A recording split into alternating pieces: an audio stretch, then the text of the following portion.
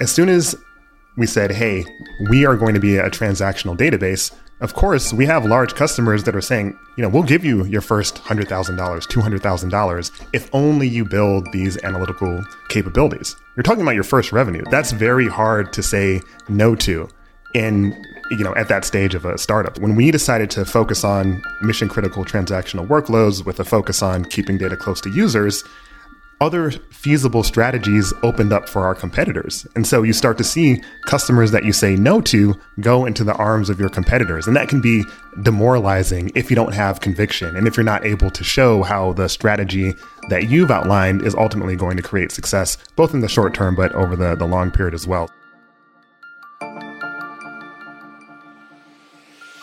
Welcome to In Depth, a show that surfaces tactical advice founders and startup leaders need to grow their teams, companies, and themselves. I'm Brett Burson, a partner at First Round, and we're a venture capital firm that helps startups like Notion, Roblox, Uber, and Square tackle company building firsts. On the In-Depth podcast, we share weekly conversations with startup leaders that skip the talking points and go deeper into not just what to do, but how to do it. Learn more and subscribe today at firstround.com. For today's episode of In Depth, I'm super excited to be joined by Nate Stewart. Nate is the Chief Product Officer of Cockroach Labs, which is the creator of CockroachDB, a distributed SQL database. We've covered plenty of essential product topics on this podcast so far, from crafting the right product strategy to finding product market fit to gathering customer feedback. But what changes when the product you're building is highly technical enterprise infrastructure? That's what we explore in today's conversation with Nate. To begin, he starts by sketching out how the Cockroach team decided on the specific use case for its database product. Nate explains the exact steps the team took to reach conviction on their go-forward plan, which meant saying no to a lot of customers who didn't align with their product roadmap. Nate dives into the tactical ways to avoid taking on too many customer commitments, which he calls tech debt for product teams. He also explores the psychological component of seeing customers who you said no to go into the arms of competitors. Next, Nate dives into his advice for approaching design partnerships, especially when handling more conservative enterprise clients. He explains the different types of design partners and why you should have all of those represented in the early days of your startup.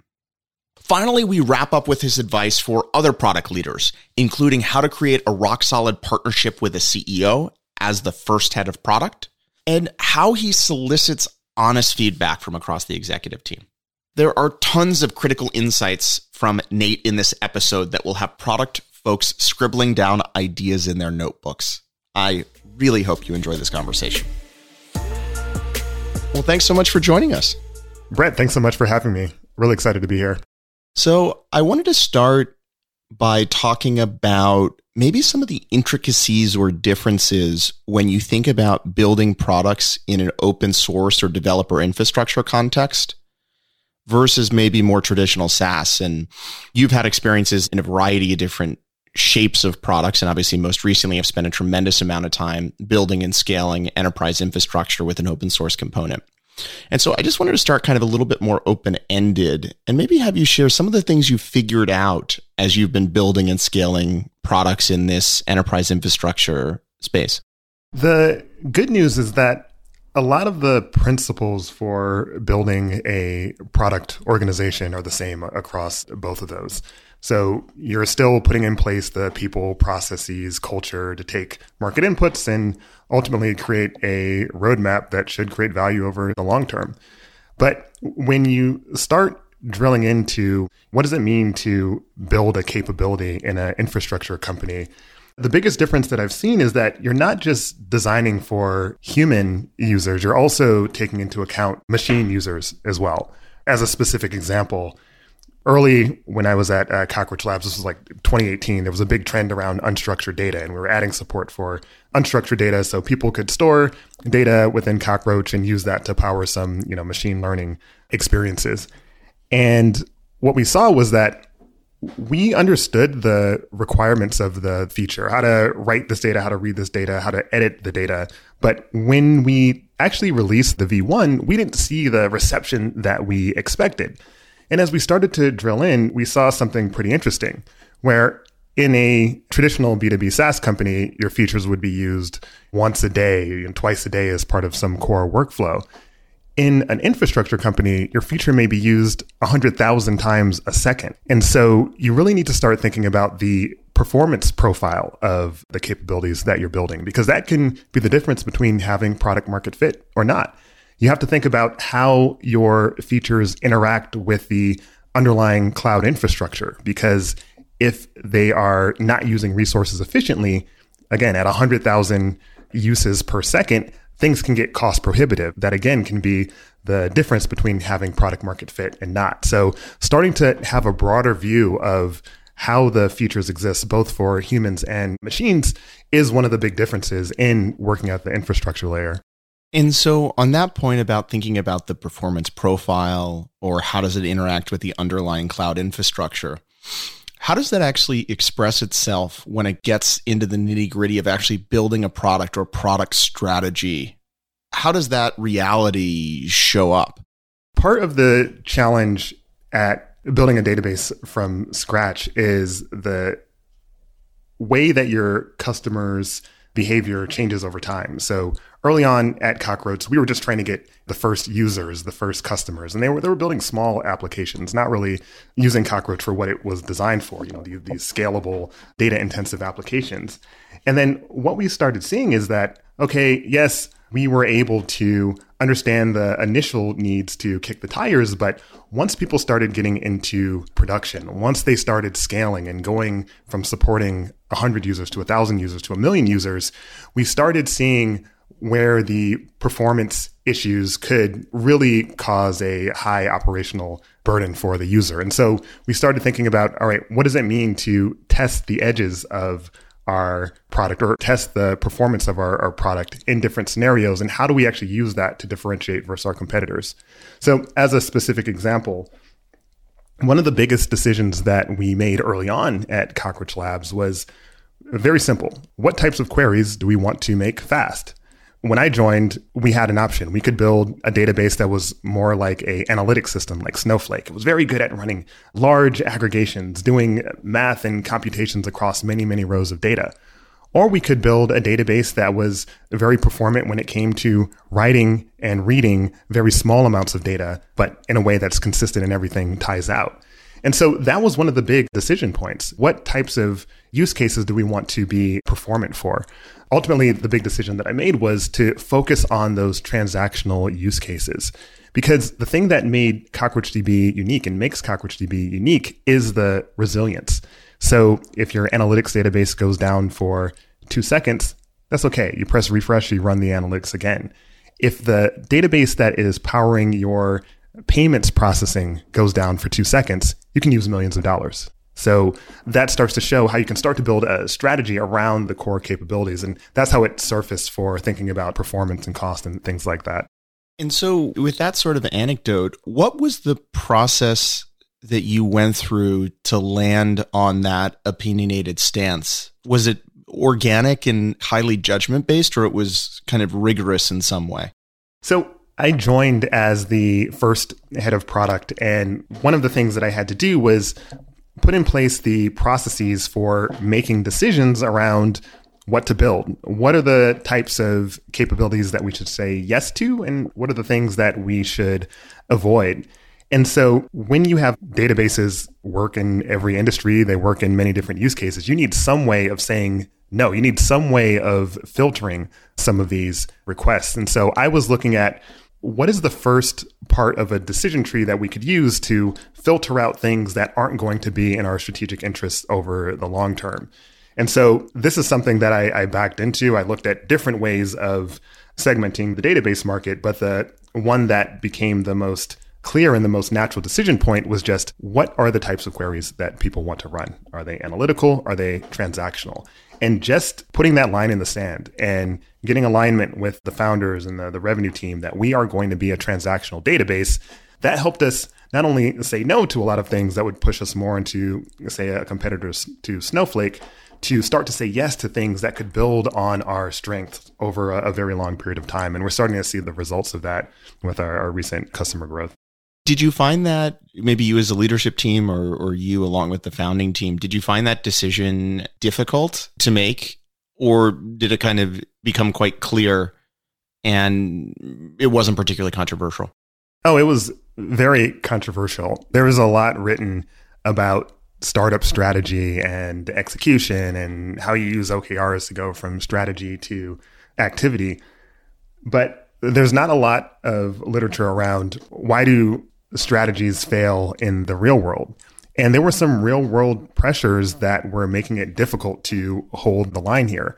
The first is that it was very early days when we made this decision. This was pre-revenue. And so as soon as we said, hey, we are going to be a transactional database, of course, we have large customers that are saying, we'll give you your first $100,000, $200,000 if only you build these analytical capabilities. You're talking about your first revenue. That's very hard to say no to at that stage of a startup. So there was enormous pressure there.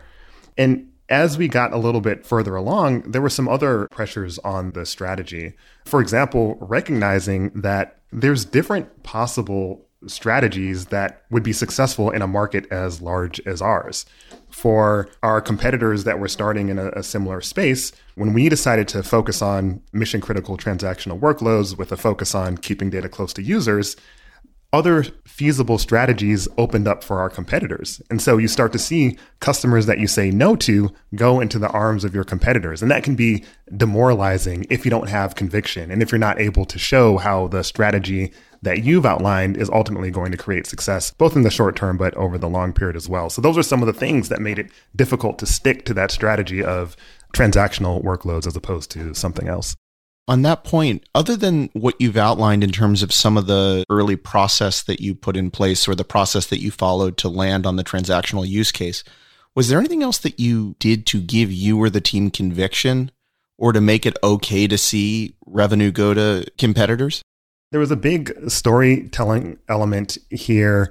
I started with some basic MBA style reports around just market size, like what's happening in the analytics space versus what's happening in the transactional space. And really what I initially said was leaning on our differentiators. We can build a great analytics database, but we're not as differentiated. Our secret sauce is in keeping your data online, up and running, and close to users. That's something that you don't really get if you're focusing just on analytics. So there was a storytelling element there, but also starting to pair that with some real design partners. So these aren't people that were ready to pay us now, but I could use their interest to show a possible future. So for example, we had a customer that was doing significant amount of payment processing, and all of that processing was happening in a single data center. So if for some reason that data center went down for any reason, whether there was a operator error or an earthquake or a power surge, their business would be completely offline. They had to get outside of a single region. They had to build a resilient system because it was only a matter of time before that happened. And when you start to see how many opportunities there are like that, when you start to see the conviction of these customers that are trying to move off of legacy databases, you start to get a picture for not just academically how big this market is, you can feel it viscerally. And that was a big part of the storytelling to build conviction around the transactional market. Anything else that you did in terms of those design partner relationships, in terms of how you structured it or how that fit into this process of really trying to own this specific transactional use case? You asked at the beginning of the podcast, what are some of the differences in the infrastructure space? And what I learned was that people who buy enterprise infrastructure tend to be more conservative. By definition, the infrastructure is what supports some core business process. So if your infrastructure is unstable, if your infrastructure goes down, your core business is unstable, or your business can go down. And so we found that it wasn't as easy as I would have expected to get people to give feedback on beta software. There was a huge engineering investment that would be required to kick the tires of a new feature that wasn't fully baked. And it really wasn't worth it to our customers. They just wanted the product to work, and they wanted it to work very well. We also found that when our customers were rolling out or purchasing the software, they often didn't want to run the latest and greatest. They wanted to be 6 months behind or a year behind. So a lot of the feedback that we got from our customers was based off of decisions that we had made a year or 2 years ago. So it was really driving through the rearview mirror. And so in a world like that, I ended up splitting our design partnerships into 3 big categories.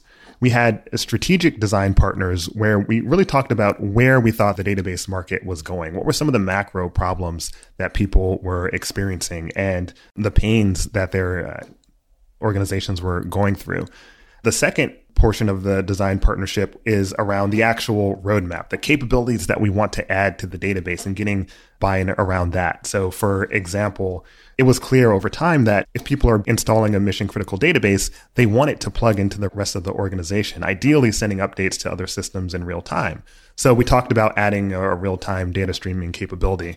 There was a lot of excitement around that, and that helped us de-risk the capability. But then you have the last part of the design partnership, which is giving feedback on the particular feature, getting engineers to use it, try it, kick the tires, see the performance profile.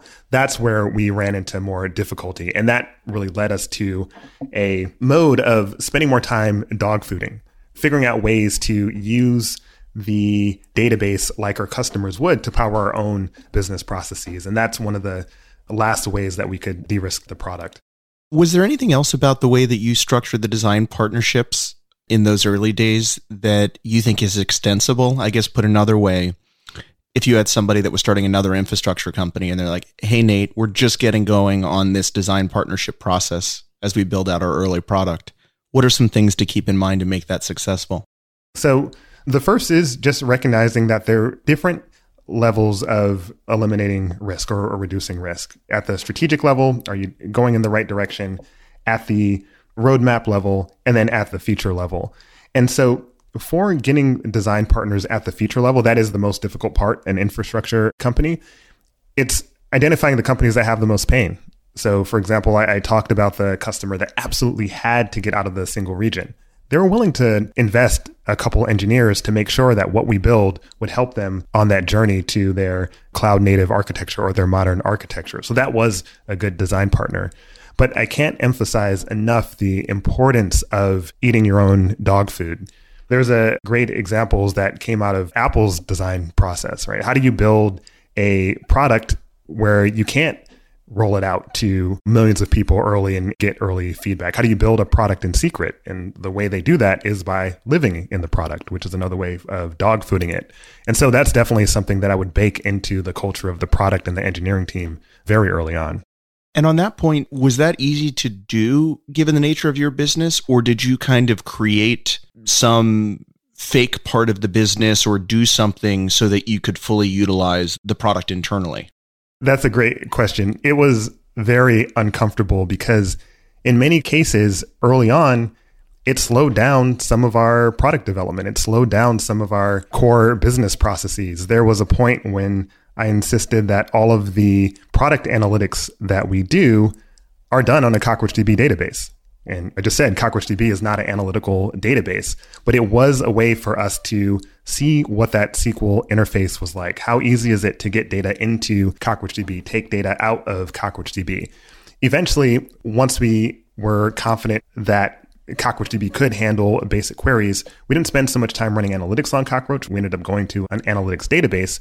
We did use CockroachDB for keeping track of all of our user telemetry from around the world. So if anyone deploys a database and they have telemetry turned on, that is phoning home to a centralized CockroachDB database that is handling very high writes per second. And that is helping us test the core product.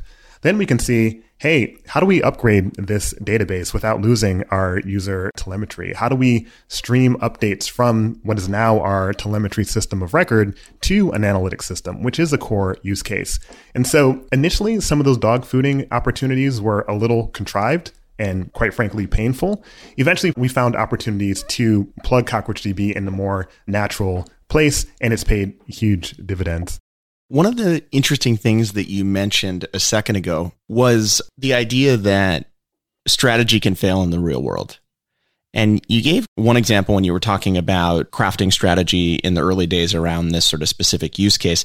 But I'm curious, if you zoom out a little bit more, are there other areas that you've found that strategies tend to fail, or ways that you think about that translation layer between maybe a 5-page memo and what ends up happening in the real world?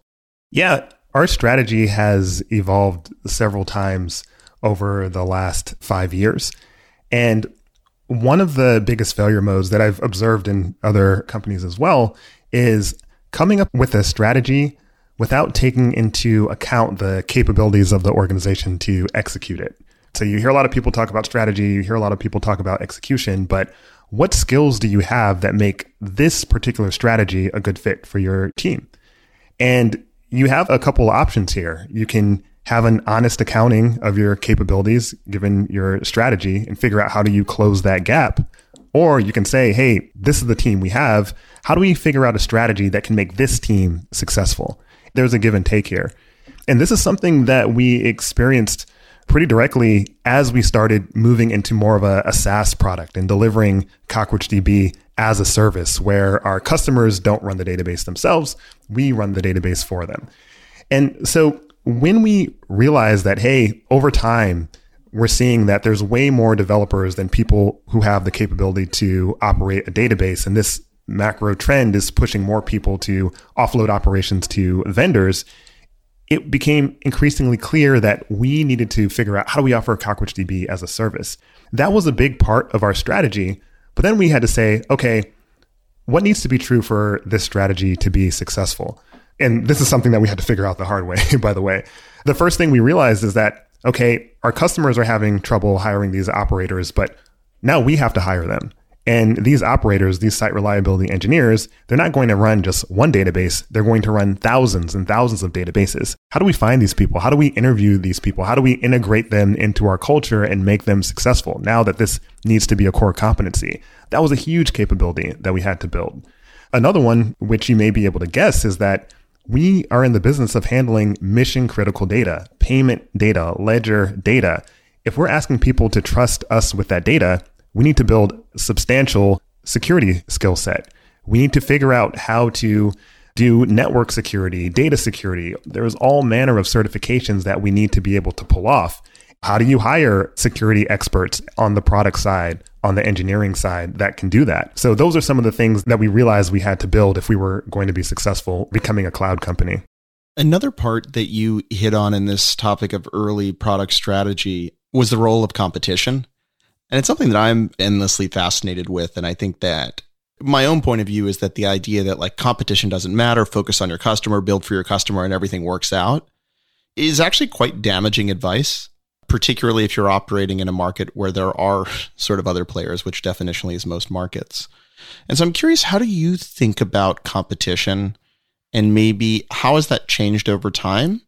And how does that fit into this product strategy thread? Yeah, it's a good point. I also initially thought that competition didn't matter. Just focus on the customers, work through first principles, and you'll end up in a good place. But when it comes to actually landing an enterprise sale or looking at a real evaluation process, competitors are involved, and it's useful to understand where your competitors are strong and where you're strong, and how to talk about those differentiators in a way that favors you. The place that I've spent the most time thinking about this is when it comes to strategy, because we have a class of competitors that have made fundamentally different strategic decisions than us. As an example, Amazon has a great database, Amazon Aurora. And rather than make the entire database cloud native, they have just made the lowest level cloud native, and they've taken the execution layer from an existing database. And what this means for them strategically is that they have a much simpler migration path. It is very simple to take an existing database and run it on Amazon Aurora. The thing that is in our favor is that those databases aren't cloud native. You don't get the same resilience characteristics. You can't move your data anywhere in the world. You can't scale to the same level that you can with CockroachDB. And that is a fundamental trade-off. And so this is helpful as we think about the investments that we make and where we can invest in our differentiators. But it's also helpful when we're arming our sales team to really talk about the real contrasts between us and our competitors and position us to win in the ways that our customers find valuable. Maybe we could sort of build on this and talk a little bit more about how you actually build product, maybe we could talk about it a little bit, what you figured out in the early days and maybe what it looks like today. Like how you actually run the product team, how you set direction, what are the intervals that you're building? What does that look like maybe in kind of a step-by-step fashion in terms of if at the end of the day you have a new product release, what's everything that happens before that? So for some background, I lead the product team at Cockroach Labs, and that includes product management, product design, education, and our data and analytics function, as well as product operations. The way that I think about building product is as a system. So I think about I call it the product operating system, where you have a product team. For now, let's just focus on product management. You have product managers, and what they're doing is they're taking inputs from the market externally, right? So what are our customers saying? To your point, what are our competitors doing? They're taking these external inputs, but they're also taking internal inputs. What are we hearing from our sales team? What are our pre-sales folks talking about versus our post-sales? What are the trends there? And they're taking all of this information, looking at it through the lens of a strategy, and then figuring out what are the ways that we want to change or enhance the product that will further our interests, right? That'll move us closer to our mission. So in this process of taking this input and turning it to this output, the question is, what actually makes it on the roadmap? What are the questions that PMs need to ask themselves? So big things are outside of strategy. How deeply do we understand the problem? This is huge for us because we're in a space where it's very easy to look at another database, let's say Oracle, and just do what Oracle did. But that was based off of the world 30 years ago. If you truly understand the problem, now you can come up with a much, much better solution. And so we really put a big premium on that. And this is especially important when you're working with engineering teams that may have a closer or a tighter intuition about the customer than the PMs. If the PMs can frame the problem right, all sorts of innovation can come from the engineering experts. So framing the problem is huge. There's also your standard ROI. Does this make sense to build given everything we know? Risk adjusted. Is this a good investment given the engineering cost? And then crucially, there's the opportunity cost element. And this is all baked into our product process. If you add something to the roadmap, if you add something you want to deliver over a period of time, something is going to fall off. And are you okay with that trade-off? So those are some of the things that the PMs are asking themselves. And then what they're doing is they're partnering with engineers we go through a standard agile process. We have epics, we have user stories. So there's not much to talk about there. But the big question is, as these features, as these updates start to come to fruition, how do we de-risk them? And that goes through the design partnerships that I talked about, acceptance testing, living in the product, dog fooding. These are all things that help the PMs build the right things. And then we roll the product out. The challenge for us as an infrastructure company is that we only do major releases twice a year. So we have to figure out, given the risk of the feature, is this something that we can put into a current release because we're very, very sure it won't break anything? That helps us get it into more customers' hands faster, but it also limits the scope of what we can do. Or are we okay waiting 6 months? And so there's that calculus as well. But that's a big part of the process. And then as these updates go into the market, we're seeing the product analytics, understanding what's working, what's not working. Again, that's another form of input that helps us understand where do we iterate. And so this cycle just keeps going. And at this point, as a product leader, I don't have to understand what product manager is building what feature. As long as the system is working, as long as we're getting high fidelity inputs and we have this feedback mechanism and we're correctly plugged into the rest of the organization, I know we're going to have a good outcome at the other end. So how does that process fit into annual plans? Do you start with a set of themes or areas and then that gets filtered down through the line level PM? Or what's sort of like an annual cadence, and maybe how does this tactical process fit into it? So I mentioned that all of this happens in the context of a strategy. And if we drill in there, the way this ties into our annual planning is we have a strategy that updates very infrequently. Maybe we'll make tweaks once a year, but this is something that is fairly static. We codify that strategy into OKRs, and those OKRs are what ultimately set the roadmap. So if we want to become the developer's database of choice, and we're looking at new serverless starts or new database starts, top of funnel as one of the leading indicators, there's a PM that is responsible for thinking about that entire funnel. And moving those key results is one of the things that they're looking at when they're setting the roadmap. What are the epics? What are the user stories? What are the enhancements they are going to do that are most likely to move the needle there? And then what happens is we have monthly business reviews, things that we call product councils, where the PM that is responsible for a particular product area or set of user journeys will sit down with a cross-functional group of stakeholders to talk about how things are going.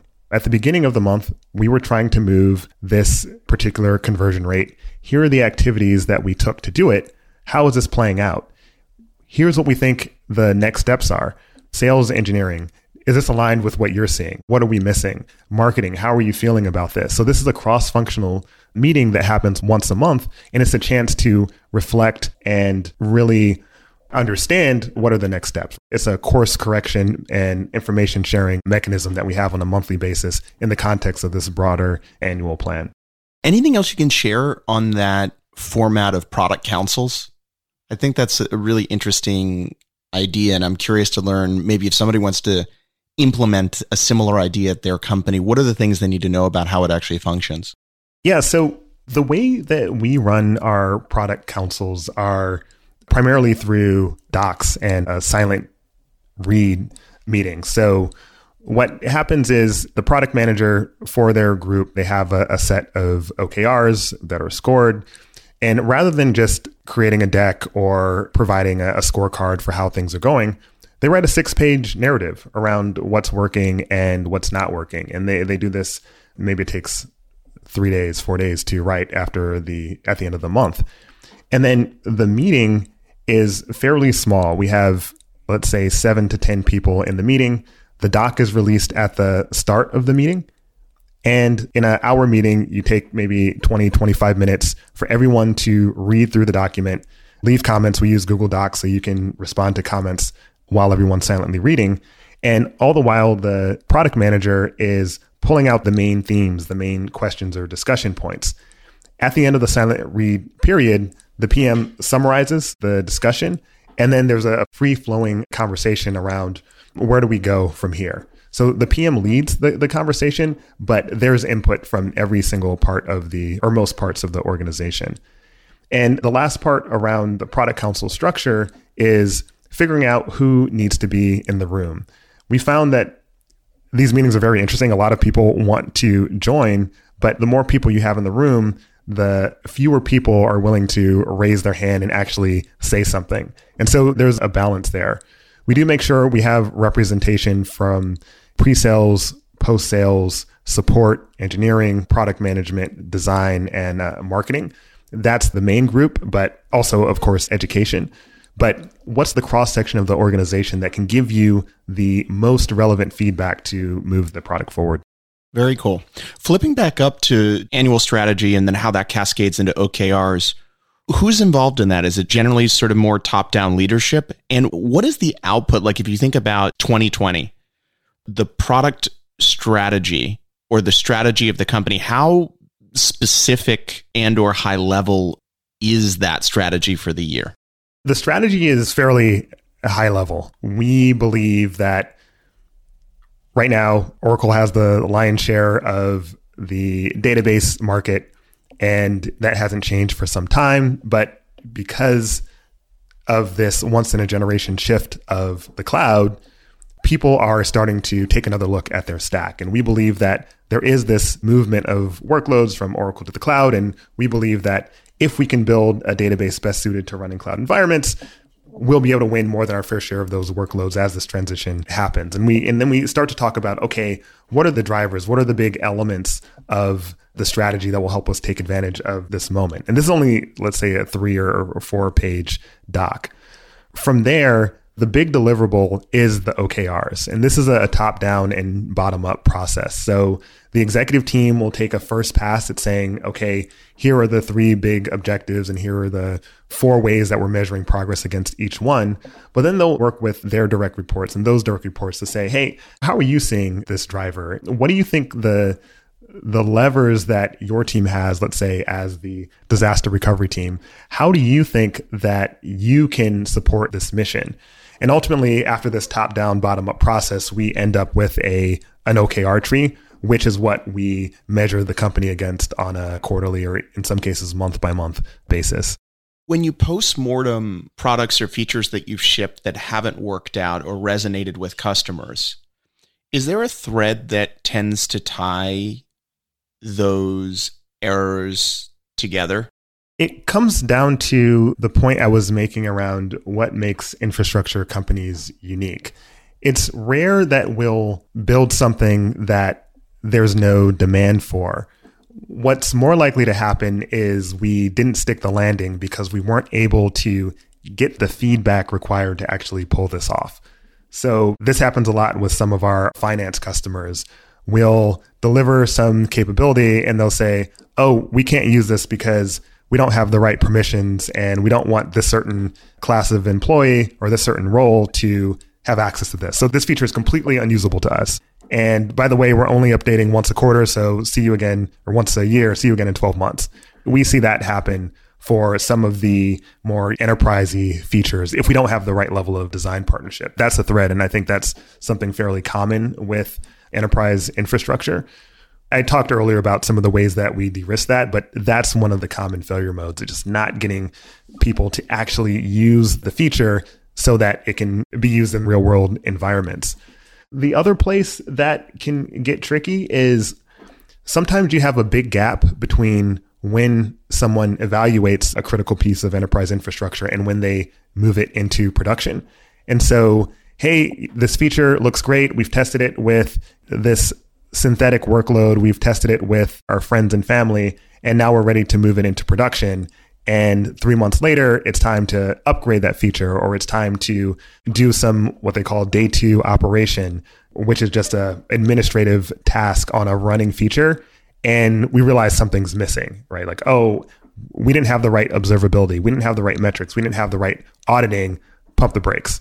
Right. So that's a big theme that we see as well. And it's part of it is just the way that enterprises roll out infrastructure. It is very slow. It is very cautious. And that's just something that we have to build and plan for. Another thing that you shared was the importance of really good problem definition when you kick off feature development at the product team level. And I'd be interested, what does great problem definition look like? And maybe is there an example that comes to mind when you think about the last year or two, maybe you were sitting in on a product council session or something else, and you just thought it was, when you think great product definition, this was like an example of that? Yeah, for problem definition, there's a lot written in PM literature around how to define problems. But in my experience, the best problems are the ones where they're not leading the engineers to some solution. And so one of my favorite examples about this in Cockroach was we had a very high level problem definition, which was just, hey, there's a certain class of queries that are just too slow. Like, okay, what's too slow? They're 10 times slower than our competitors. And that's not in the classic PM sense, the most crisp definition. But it shined a light on a category of solution that no PM was thinking about.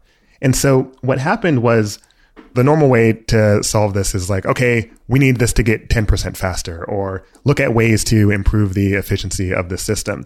But the way the problem was defined, some of the more senior engineers were like, oh, I've seen this problem before. The way you would typically solve this is with what's called a cost-based optimizer, which basically looks at a query, looks at some statistics about the database, and on the database side, rewrites the query to be more efficient. So now you're not talking about 10% more efficient. You're talking about 10 times more efficient.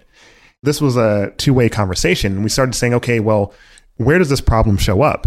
It doesn't just show up when you're running in a single data center. It also shows up when you're running in multiple regions. How can we take that into account when figuring out the optimal plan for the database? And so this is where the novelty came in, because rather than build the same type of cost-based optimizer that Amazon's databases have or Oracle has, we said, let's build it from scratch. What are the costs that we should take into account today? It's not just what's in the database. It's where is the data physically located in the world? That's part of the cost. And how do we find plans that minimize the network latency? So even in a globally distributed environment, we can get you fast results. And so just by teeing up the problem and not over constraining it and bringing engineers into the solution, we got to a much better place than we would have using other methods. One of the things that you noted was this: given the nature of the infrastructure product that you're building, you're on a 2 times a year release cycle. The other thing that's really clear is, unlike a lot of tools you mentioned, reliability is one of the most critical features. And I would think those two things sort of combined creates issues around driving a sense of urgency or fast-paced execution. And I'd be interested, is there anything about how you, and maybe you sort of inherently disagree with that, which is great as well, but is there anything that you do in terms of the way that you run or build product that keeps iteration speed really high, keeps urgency really high, when the very nature of the product, you kind of want to be slow and not break things? That's super interesting, because you're right. The opposite of a good principle is also a good principle, right? So move fast and break things is a good principle, and move slowly and honor your customers' data is fine too. But I think there's not necessarily the same trade-off between reliability and urgency. I think it forces you to think about testing and quality and all of the different ways that at a technical level you can reduce risk and qualify releases. But to me, that's completely decoupled from urgency, because if you're shipping twice a year, you know, if you're about to miss a release, if that feature doesn't get in and you're going to have to wait another 6 months, there's a huge sense of urgency to get that feature in by that date. So I don't think they're quite mutually exclusive. But as we move to more of a SaaS company, we are taking a hard look at what needs to be true around this release cadence. For our customers that are running our cloud product, what happens if we release on a monthly basis? Is that okay? How do we give customers the same predictability and trust they have in our product while also iterating a little bit faster? I would decouple iteration speed with urgency for the reason I just mentioned. Sort of on this theme, and the same when we were talking about the idea of product councils, I'm always curious to learn more about rituals or habits or mantras or things that product leaders have implemented in their culture or in the way that they do things. I'm curious, is there anything that bubbles up that maybe you do that's a little bit weird, or maybe a set of documents that you're really religious about that power a lot of your work that you might be able to walk through in some detail? The thing that we do that's a little bit weird is it's more on the process side, and it's our relationship with committing features to our customers. So we make it very, very difficult to do that, to a point where when new product managers come in, when new sellers come in, they're caught off guard, our unwillingness to commit to building something for a particular customer. And this has been huge for us. And I got to this point of view the hard way, because I had operated in environments where we made too many customer commits. And this is important because engineers have technical debt, shortcuts they take to accelerate some feature, but they pay the tax on it for a very long time. Customer commits are tech debt for product teams. So you can say, hey, we know we don't have product market fit yet, but if you pay us revenue now, we will commit to building features A, B, and C. And the problem with that is, in doing those commitments, you limit your flexibility. And what's more valuable to a startup than the ability to change course quickly? They're just completely incompatible, in my opinion.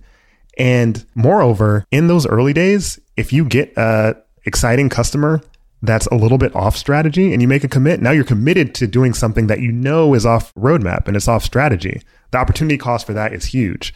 And so we have instilled in the product team and in the company as a whole that we're not making customer commits. And if we do them, it's going to be like getting a bill through Congress. It's very, very difficult. In the 5 years that I've been at Cockroach Labs, we've made 5, 6 customer commitments. And that flexibility has been huge as we've navigated the changing database landscape. I'm curious, if you've only made those commitments a few times, what's sort of the thread that ties them together, or what are the conditions that would allow you to be willing to sort of break one of your rules? The first is that it has to be something that we were planning to build anyway, or after we learned about the problem that this commit would solve, it is better for the company than what we were otherwise planning to do. So this customer commits that we make are roadmap accelerators. They aren't distractions. That's the first thing. The second thing is, for us to make a customer commitment, we have to understand what the solution looks like from a customer point of view, but also from a technical point of view. The engineering team are key partners with product management to say, yes, we will accept this commitment, or no, we will not. So that's another angle. And then also, there has to be a massive reward at the other end. We have to know that if we build this thing, this will become not just a customer, but also someone who will deploy and grow their usage with CockroachDB. So those are some of the things that have to be in place.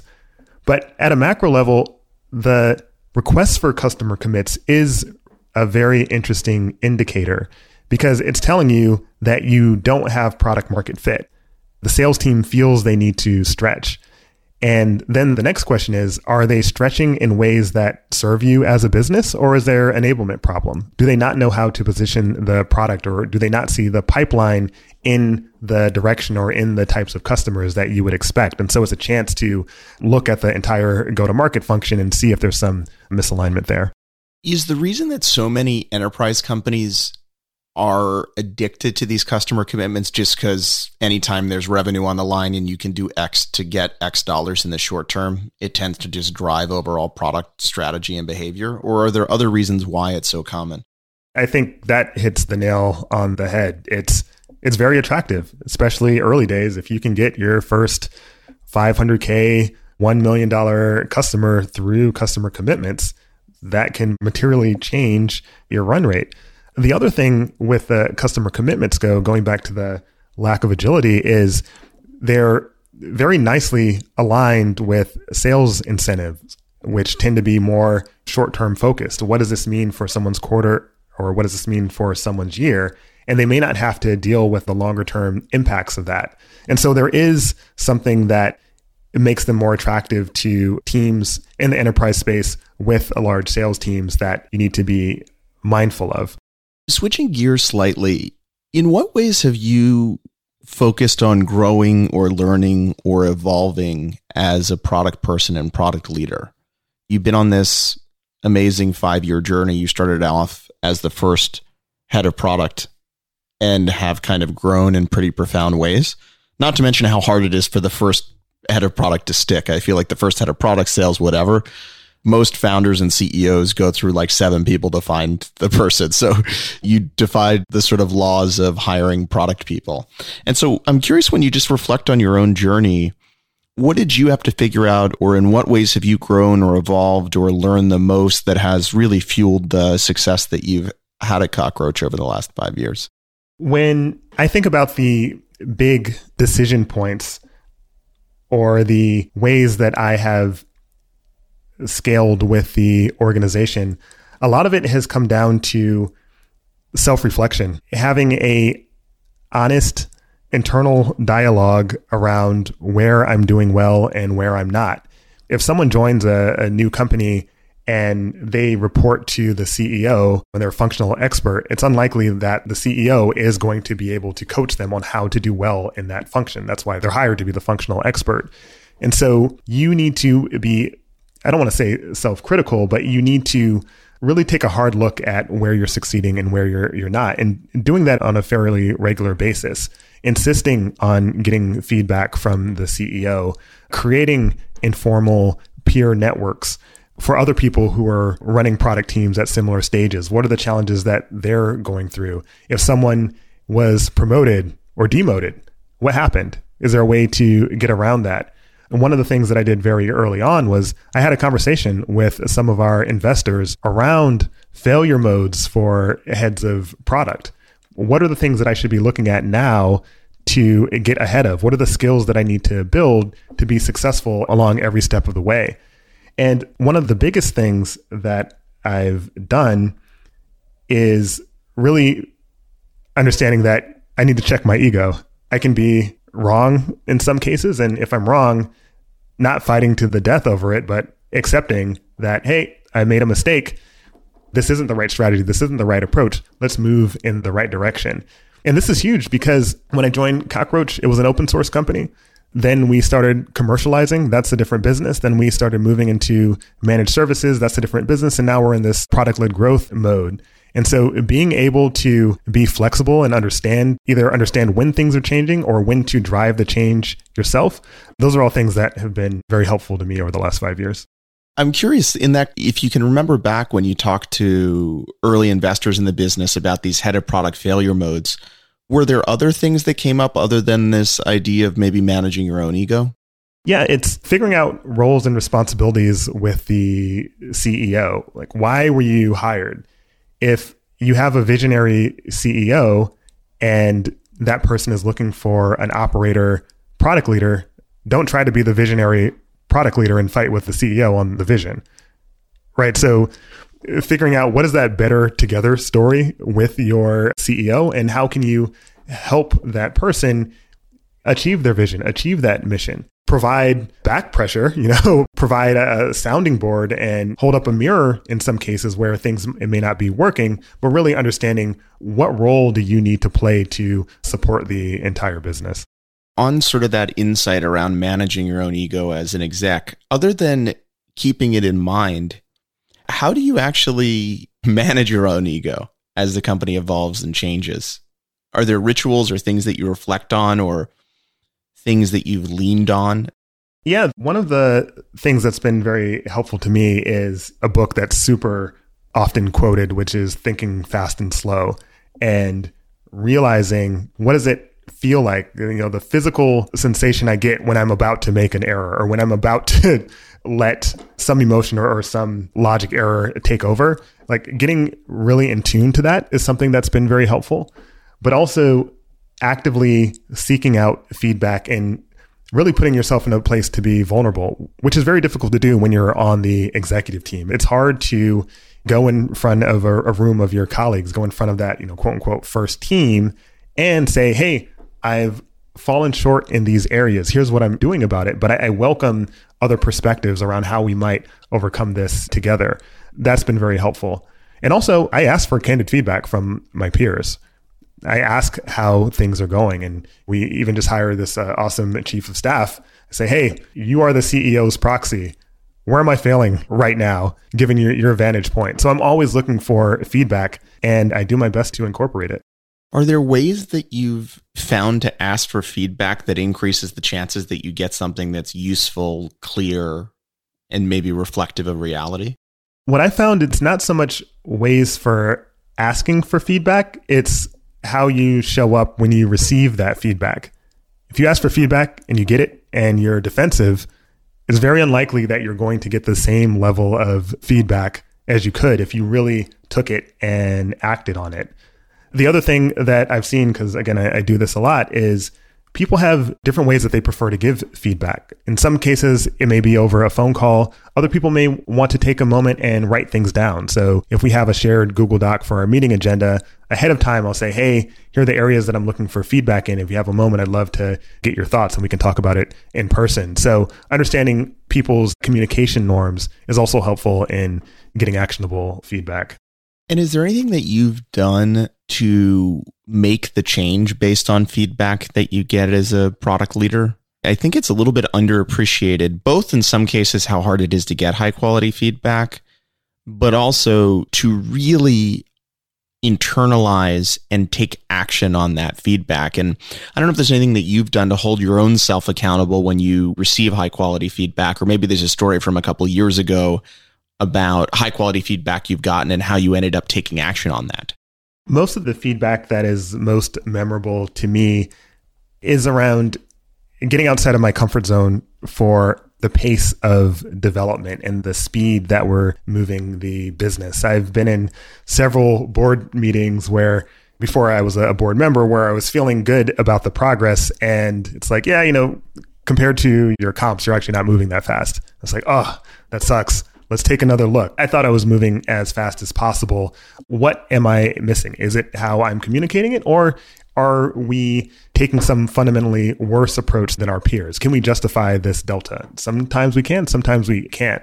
But those are the pieces of feedback that most resonate with me, because part of my brand that I try to show is that, hey, I am a grinder. I am going to get things done. I'm going to run through a wall in order to accomplish some task. And hearing someone say, you're not moving as fast as your peers, or someone else may have done it differently or more effective or faster. It's like, all right, maybe I'm not at the world-class level like I aspired to be. Let me understand that delta. Any type of feedback around that really resonates with me, and I pay close attention to. And so with that specific feedback, when you ended up digging in, what did you figure out around that feedback or benchmarking around speed? There was an internal PR opportunity that we were missing. At the beginning of our conversation, we talked about capability building. How do we build this operator capability? And we weren't building it fast enough, full stop. And as a PM leader, I had to figure out, how do I tell the story about where we need to go, but also why this is a shrinking window? And so what I ended up doing in this particular case is it created this visualization of when different infrastructure companies were started and how many years it took them to become SaaS. And so I just had this bar chart and look at where we're pacing. If you look at this chart, we're not pacing to the same level as our peers. And everyone at Cockroach Labs, they want to build something world-changing. They want to build this once-in-a-generation company. They don't want to see themselves as third or fourth place on this crucial transition. And so figuring out how can you use communication to drive excitement and drive energy around a transition is one of the things that I did in partnership with my PM team to get more urgency around building that operator capability, which ultimately helped us build our cloud product faster. Awesome. Well, thank you so much for spending this time with us. Thanks so much for having me, Brett. Really appreciate it.